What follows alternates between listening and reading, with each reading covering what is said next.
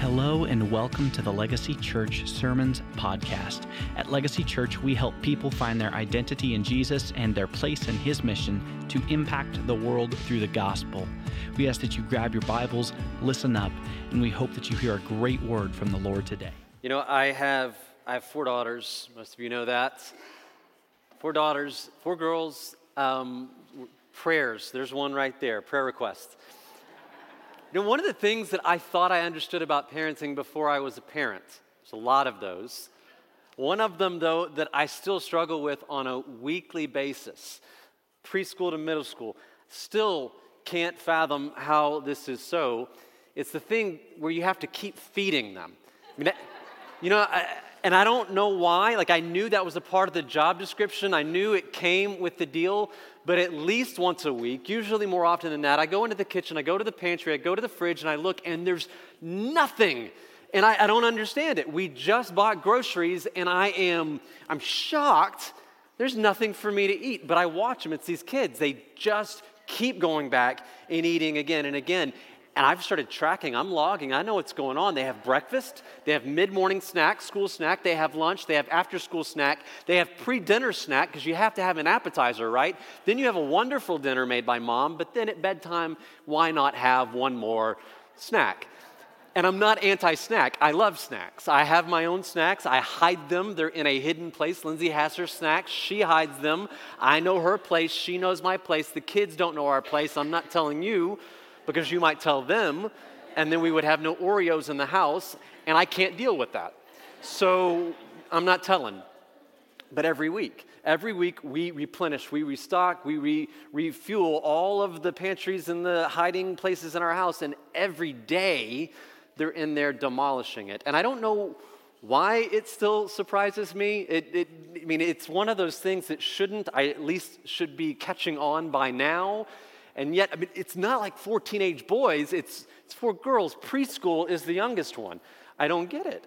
Maybe it's the volume of the eating and of the children under my roof. It's something in there. But it should make sense because it's like this in life. All of life's most basic necessary resources are things that you have to continually replenish, or else you're in trouble. And that is true in the physical life. We have to keep going back to the cupboard. We have to replenish these things over and over again, or we're in trouble. But it's just as well, it's true in the spiritual life. That your life in Christ, there are certain basic necessary resources in your relationship with Jesus that you have to continually go back and replenish, or else you find yourself in trouble. And the most basic necessary resource in the spiritual life, in your life with Christ, that you have to constantly replenish is that of faith. It's that of faith. That's what we'll see in our text today in Mark chapter 9. Grab your Bible in the New Testament. Turn to Mark chapter 9. We're in a series called 5 Great Prayers for Lent. We're looking at prayers in the Bible that are vital, that are powerful, that are honest, and so they're good to teach us how to pray and why we pray. And there's one in Mark 9 that I want to look at with you this morning that maybe it might be my favorite prayer in the Bible today. So Mark chapter 9, this is where the text starts for us today. It's in verse 14. It says, when they, and the they is Jesus, Peter, James, and John. Jesus, Peter, James, and John had gone separate from the other disciples for a moment. They had gone up on a mountain to have an experience together. We call it the Mount of Transfiguration. It's a beautiful story for another day, powerful story. Go ahead and go back and look at it on your own if you want. We'll someday come back to it again. But they're coming down from this moment, and it says they came back to the disciples, and when they got there, they saw a large crowd around the disciples and some scribes arguing with the disciples. Up on the mountain before they came down was an exalted, beautiful experience with Jesus. Absolutely incredible. But when they returned back down from the mountain into real life, it was utter chaos. And you probably know exactly what that feels like. You've had moments of clarity, of peace, of joy with the Lord. If not that, at least like with a family member or a loved one, where you go away for a time and it's amazing. And then you come back to life and you come back to routine and it's just chaos. It's a mess waiting for you. There's an old poem that's been handed down from generation to generation and that Christians have shared. It says, to live above with saints we love, oh, that will be the glory. But to live below with saints we know, that's a different story, right?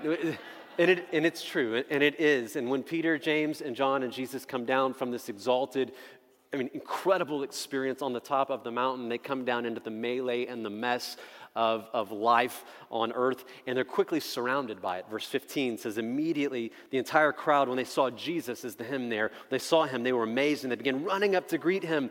And Jesus asked them, what are you discussing here? And this is when a man stood up from the crowd, verse 17. He says, teacher, I brought you my son, possessed with a spirit which makes him mute. And whenever it seizes him, it slams him to the ground, and he foams at the mouth, and he grinds his teeth, and his body stiffens out. And I told your disciples to cast it out, and they could not do it. Let's pause here. We're going to get through the rest of the story. We will get there, but there's 3 things in this story that are very important for us to know that I want to kind of lift out of the text today. 3 things about our faith, about our need for faith, about challenges to our faith, and when they come, what Jesus offers as a way of replenishing and restoring our faith. Here's the first lesson. Are you ready? Say yes. Okay, face reality. Somebody say face reality.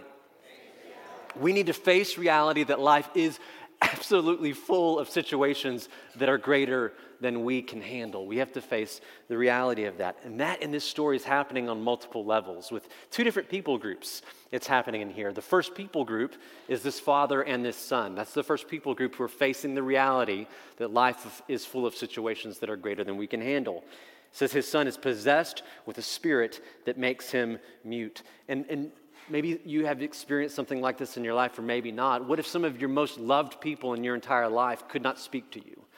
You couldn't hear them speak your own name. What if you have a dearly loved one that you can't sit down and you can't have an intimate conversation with? And that's not the only situation here. This, in verse 18, says, whenever this spirit seizes him, it slams him to the ground, and he foams at the mouth and grinds his teeth and stiffens out. And you keep reading, verse 21 says that this has afflicted him since he was a young boy. And in verse 22, it says it has often thrown him into the fire and into the water, trying to destroy him. Now, we have a big job on our hands trying to reconcile and understand this spiritual demonic thing that's happening. That's what's happening. There is a demonic possession. There is an oppressive spirit that is affecting this child from his earliest days and is torturing him. It's hard for us to reconcile and understand some of these invisible things that are real powers in this world, but the Bible is very clear that evil exists and that Satan really desires to destroy life, that this boy has been dealing with it for his entire life. Nothing has helped at this point, and that's just one level in this story of a situation where people are experiencing something much greater than they can handle. The dad is desperate, the boy is afflicted. There's a second level. Second level is in verse 17. The man says to Jesus, I told your disciples to cast it out, and they, what? They couldn't do it. It's the other group. It's the other level. The disciples have found themselves in a situation that is greater than they can handle. And these are the disciples. These are the ones who were going everywhere with Jesus, and they were acting as Jesus' representatives. And it wasn't just their idea, oh, I'm going to go and do some great things.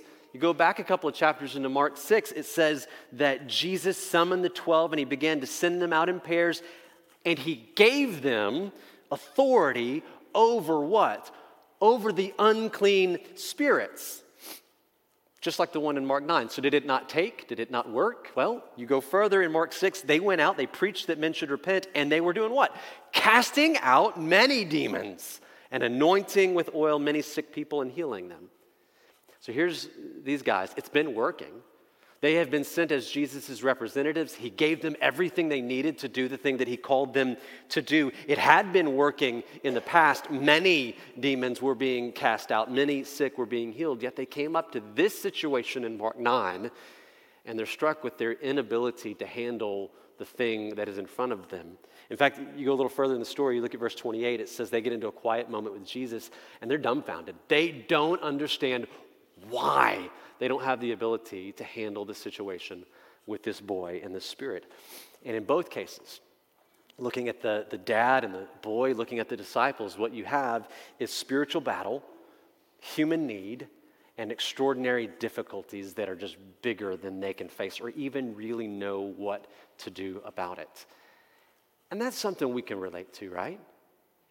If we're honest about what we're facing, if we're actually walking around with our eyes open, looking at the world around us, if we're not just head down, just trying to achieve and accumulate for ourselves, but we're actually looking at the world around us and we're looking at ourselves with honesty, we realize that everywhere we go, we are in over our head. And once in a while, I think it's important for us to do that, to recognize how deep in we are in our inability to handle it on our own.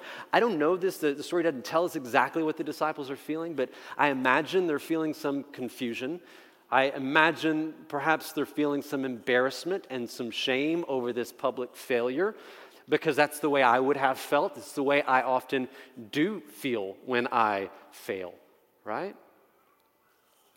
Please do not accuse me of being an optimist, not this morning. I don't think my heart could take it. But I will tell you this.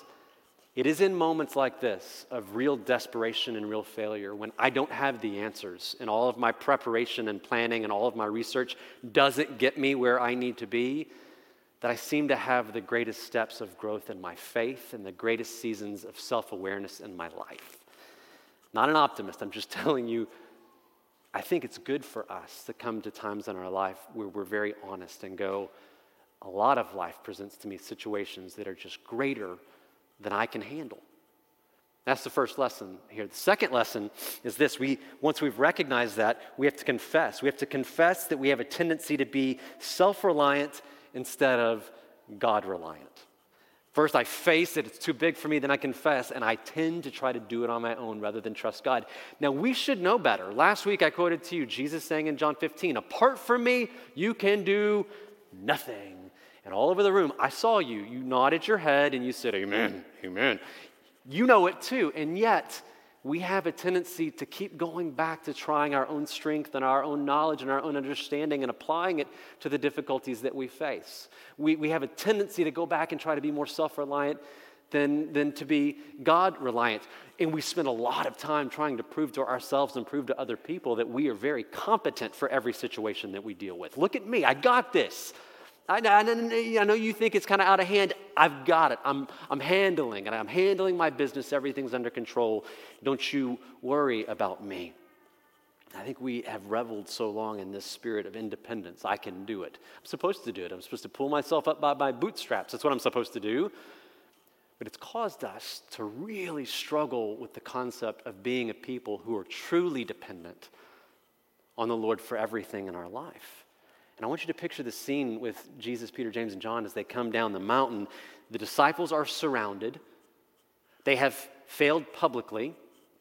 Religious leaders, these scribes, have gotten into an argument with the disciples. They're going back and forth. There's some kind of a religious debate going on. The father is disappointed. Once again, nothing is done for his son, and the son is still possessed by a spirit that throws him onto the ground, right? Utter chaos. Now, verse 19. Jesus answered them. Here's his words. O unbelieving generation, how long shall I be with you? How long shall I put up with you? Bring me the boy. And they brought the boy to him. And when he saw him, immediately the spirit threw the boy into a convulsion. He was falling to the ground, and he began rolling around, foaming at the mouth. What was Jesus' response? Verse 19. It was, O unbelieving generation. And do you get the sense that Jesus is a little frustrated? You get that he's bothered? I do. And I want you to notice that what bothers Jesus isn't the disciples not being able to cast out the demon. It's not reserved just for them. It's not, oh, unbelieving disciples. It's expansive. It's an issue that touches every person. What is it that bothers Jesus? It's the lack of belief. It's the lack of faith. Oh, unbelieving generation. It's something that affects everyone. And it looks like these people have either run out of real faith or they never were placing their faith in the right person in the first place. And in this time, they're just trying to handle things on their own. You can see it because it's human chaos. How do I really get that? Well, I look down at verse 28. It says, when Jesus came into the house, he brings his disciples indoors, and they begin questioning him privately, saying, why couldn't we do it, Jesus? What happened? We'd done it before. You gave us the authority. You sent us out in pairs. We'd been doing it. I did it so many times. I kept the record. I've been writing it down. Why couldn't we do it? And Jesus said to them, this kind cannot come out by anything but prayer. And what Jesus says here has, I think, two things in focus. One, not only is prayer essential to casting out or to exorcising a demon, but no more so is it critical and essential to living a life of faith and obedience in any way at all in the face of the brokenness of this world. And remember, Jesus in Mark 6 had sent them out. He had given them authority, and they had been doing it. And perhaps now what they had lost sight of was that the authority they had and the ability that they had been demonstrating was something that was given to them. It was delegated to them. It's not something that they had. It's not something that they learned. It's not something they went to school for. It's not something that they figured out. They didn't go, oh, if I try a little harder like this, and I put my foot right here, and I posture myself like this, I can exorcise demons. No. Every bit of authority and ability they had was something that was delegated to them from Jesus. And unlike Jesus, whose authority and whose ability is inerrant to who he is, it's innate in him because he is God, everything they had was derived from him, dependent on him. Let me give you a logic problem. I don't know when the last time you did a logic problem is. What do you get when you add John 15 to James 1:17? John 15:5 to James 1:17. Let me show you what they look like. John 15:5 is where Jesus says, I'm the vine, you're the branches. He who abides in me and I in him, he bears much fruit. Apart from me, you can do nothing. Add to it James 1:17. Every good thing given and every perfect gift is from where? Above, coming down from the Father of lights, with whom there is no variation or shifting shadow. What happens when you add those two things together? What do you get? You get the truth that every good and powerful thing that you experience and accomplish in this life only happens by the explicit permission and power of God himself. None of it happens apart from his permission or his power. None of it. That's what you get when you look at this. This isn't my idea. This is the Bible's teaching for us. And I think we have a tendency to convince ourselves of this, that one good day or a few good days strung together or a few small successes in life, in marriage and parenting and work and in ideation of some dream and accomplishment of that dream begins to seduce us and convince us that we are much more powerful than we really are, and begins to seduce us and convince us that we can handle a lot more than we can really handle on our own. And then we go back to the beginning and we forget the reality that life is full of situations, absolutely full of situations that are greater than we can handle. And then we forget to confess that I have a tendency to place my reliance in the wrong place, in myself rather than in God. Jesus says, this kind cannot come out by anything but by prayer. And when he said this, I don't think he had in mind any kind of incantation, some magic spell or an invocation, but he had in mind a particular attitude. We've been saying the last few weeks, prayer is not just an act, it's more so an attitude, one of complete and utter, absolute dependence upon God for everything in this life. And when Jesus says this, he's not like, oh, there's some magic words you didn't say in prayer before you tried to exorcise this demon. He's saying, you forgot that you are dependent upon me for everything. And where you are reminded that is in the place of prayer. That's where you are reminded of that. We need to be reminded that we really can't do anything, really nothing of value, nothing of worth, nothing of faith and obedience in this life apart from him. Apart from him. Now I want you to look back at this boy's dad, because this boy's dad is my hero in this story. He's the good example. He knows, verse 22, that he's in over his head. He's not self-reliant. And what's he say? He says, Jesus, if you can do anything, would you take pity on us? And would you help us? And you compare him to the disciples, like, I don't even think he is for sure, Jesus can help, right? Jesus, if you can do anything, do you think you could maybe, is it within the realm, the scope of your ability? Because they couldn't, can you help us? And this is good, because Jesus isn't concerned only with those who have all of the answers and have all of their stuff together. That's great news. He says, if you can do anything, could you have pity on us and help us? And Jesus begins to build in his faith. Look at verse 23. Jesus says, if you can, all things are possible to him who believes, right? Here's the third lesson. Third lesson is remember. We need to remember that Jesus gives grace to those who acknowledge their need. That's who Jesus delights to give grace to. Jesus responds to our weakness. He responds to our need. And this Father, he says, I don't know if you can do it. And Jesus says, all things are possible to him who believes. And Jesus is basing this upon his own identity. Jesus says, if I can do anything, let me explain to you something right now, okay? If I can do anything, I have the authority of God because I am God. That's who I am. And John 1 says that Jesus was in the beginning and all things were created in, through, and by Jesus, and nothing that has been created ever was created apart from Jesus himself. If I can do anything, I am master over everything. I can handle anything that this life brings to you.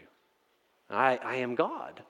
And so he compels this guy. He's asking him to surrender any skepticism that might come as a result of what seems like a hopeless situation in his life and to step forward in faith, to believe.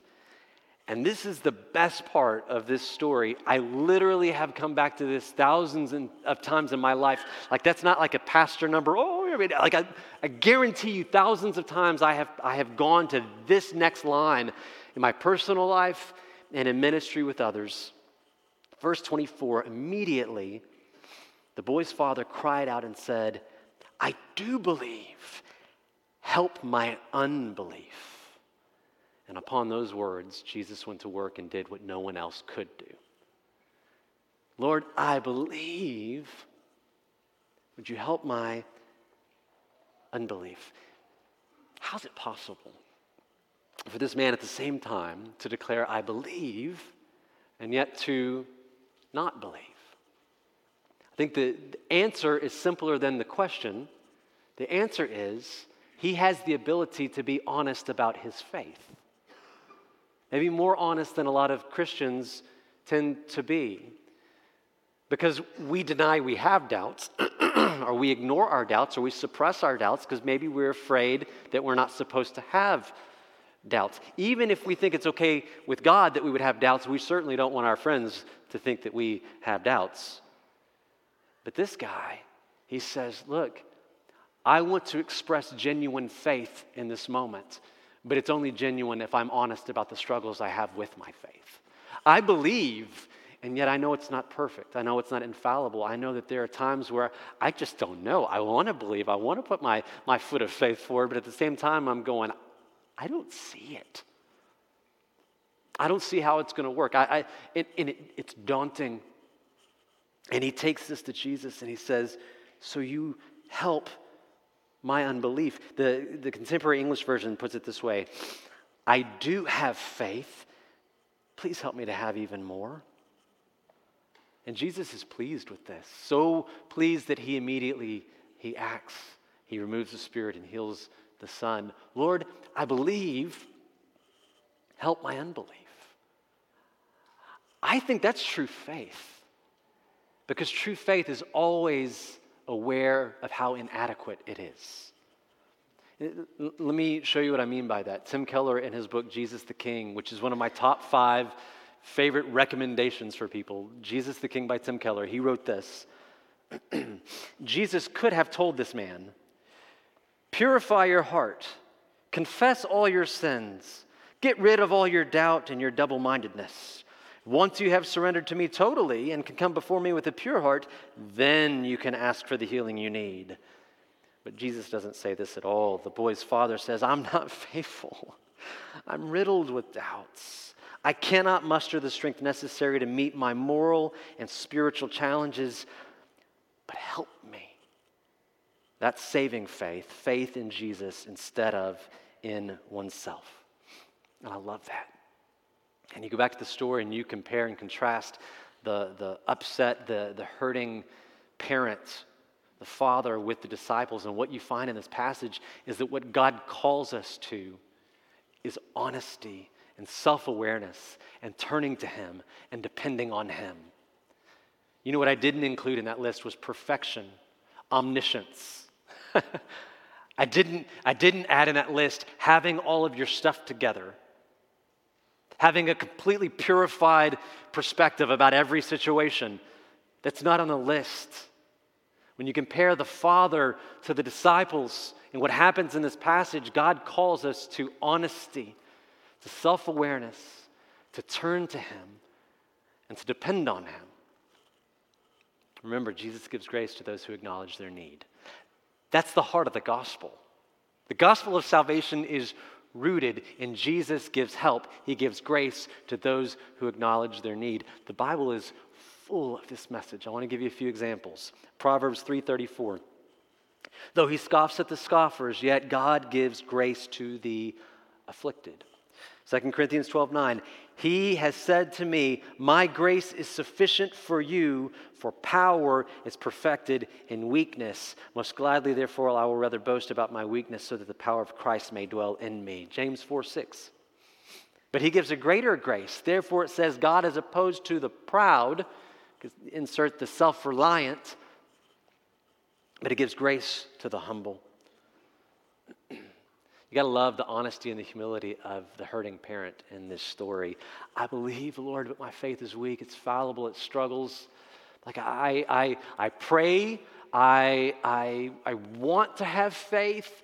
I do the religious things. I'm here before you now, but if I'm honest, I've reserved a lot of my faith. I've let it begin to die. It has depleted from me. And when I think about the situation I'm facing right now, the real feelings I have are hopelessness.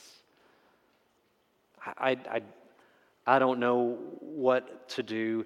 And I love this because the Father, in a sense, when he says, I believe, but help my unbelief, it's almost as if what it is, he's saying, if my son is going to be delivered, it'll be by you. And if you don't deliver him, then he won't be delivered. And I accept that. There's nowhere else to turn. I know that. I accept that. So would you help me in spite of me? I gotta tell you this. Though I'm calling this a prayer. I'm calling it my favorite prayer in the Bible, really. We wouldn't traditionally think of it as a prayer because he doesn't kneel, he doesn't clasp his hands together, he doesn't bow his head, he doesn't say, Dear Lord, he doesn't say amen, he's not following a model prayer. He's not, trying to communicate to the invisible God, but he's standing in front of Jesus talking to him. But if we believe that prayer is talking with God and Jesus is God, then what this man is doing is praying. You see that? It's my favorite prayer in the Bible. Because it's real. It's honest. It's vulnerable. He's just clinging to Jesus, asking for help. And Jesus delights in a prayer like this. And he delights to respond to a prayer like this. You've had conversations with people that were not honest, that were not real, that were small talk and bluffing and obligation. There was no heart and no truth. You've had that experience, and then you've had intimate conversations with people, and you know the difference between the two, right? What this man does here, I think, is the model of the perfect prayer. It acknowledges Jesus' identity, and it acknowledges the desperate truth about my need. I love this prayer. I don't know what situation you're facing right now that is greater than you can handle. I don't know exactly where you tend to be self-reliant instead of God-reliant. I don't know where you are rowing harder, trying harder, in all of your strength, all of your might, trying to cover all of your bases, to try to handle something on your own. I expect I'm right in saying that you do that. I have a pretty good record of guessing that people try to handle things on their own and be more self-reliant and God-reliant. I'm 10 for 10 on that one because we all really struggle with this. I don't know where it is specifically you struggle right now, but let me encourage you to come to the Lord and say, Lord, I believe, but help my unbelief. Because if we keep going in the same way that we are, thinking, oh, I can handle it, I got this, we'll see the same kind of results that you see in this story. Confusion and chaos and disappointment, and like the disciples, ultimately, failure. We struggle to accept the fact that we're really a people who are completely dependent on the Lord for any good thing. We struggle to understand that and to live as a dependent people. It works against something inside of us. It's called our pride. It's called our ego. We struggle to embrace, to even understand what it means to live dependent upon God each and every day. I think we must come to the Lord and say, Lord, I believe. What a great moment to say, but help my unbelief.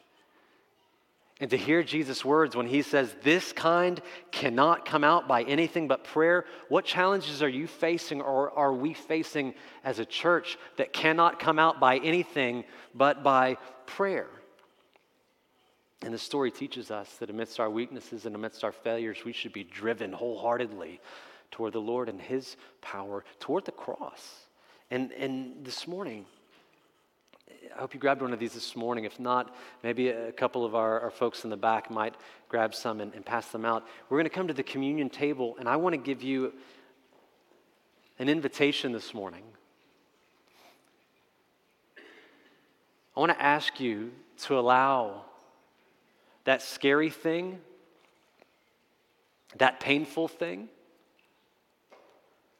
I want to invite you to take that thing of human limitations and human brokenness that plagues you, that you have not figured out how to handle it, and bring it to this act of remembrance. Remembrance of the one who faced our sin and took on the consequences for our sin and overcame death. Because some things can't come out except by the one who could do all of that, and our dependence upon him. And I don't know what that thing is. Maybe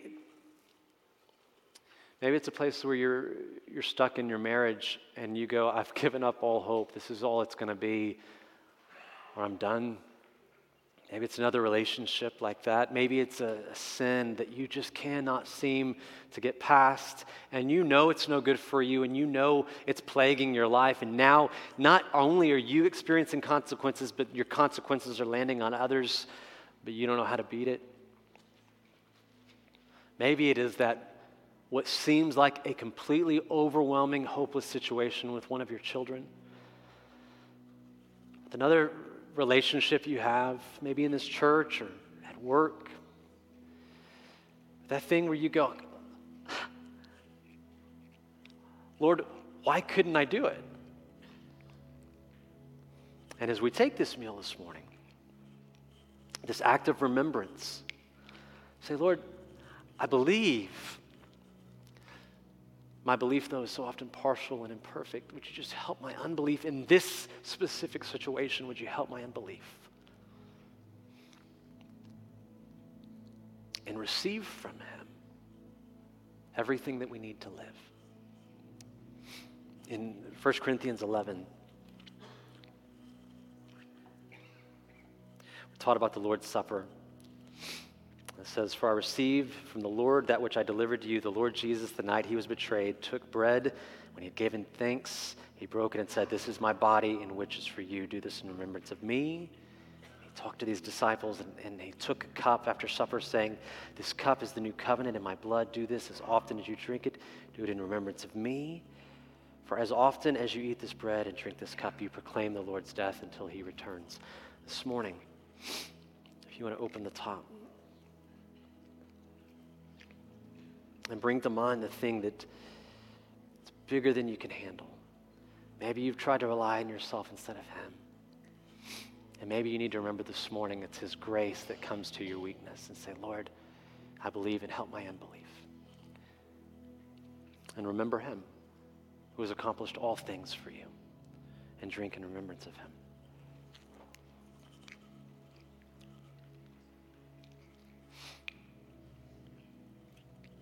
You can turn it over and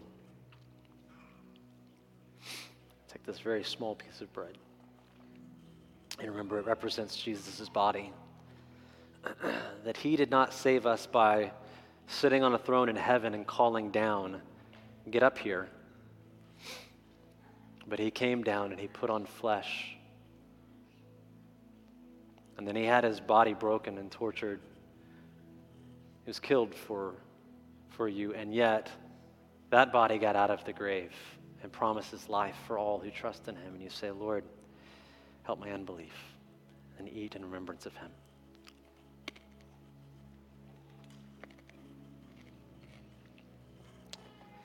God, this morning, we make no pretense that we're a perfect people.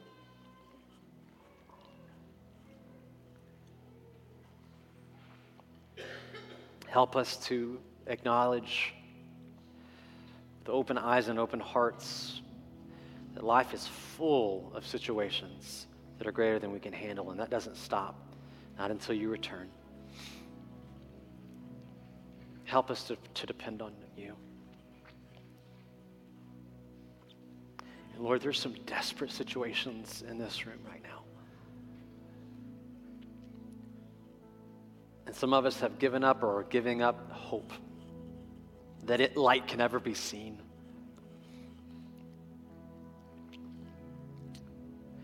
And I'm reminded of the man who said, Lord, if you can do anything, and Jesus said, Son, I can do everything.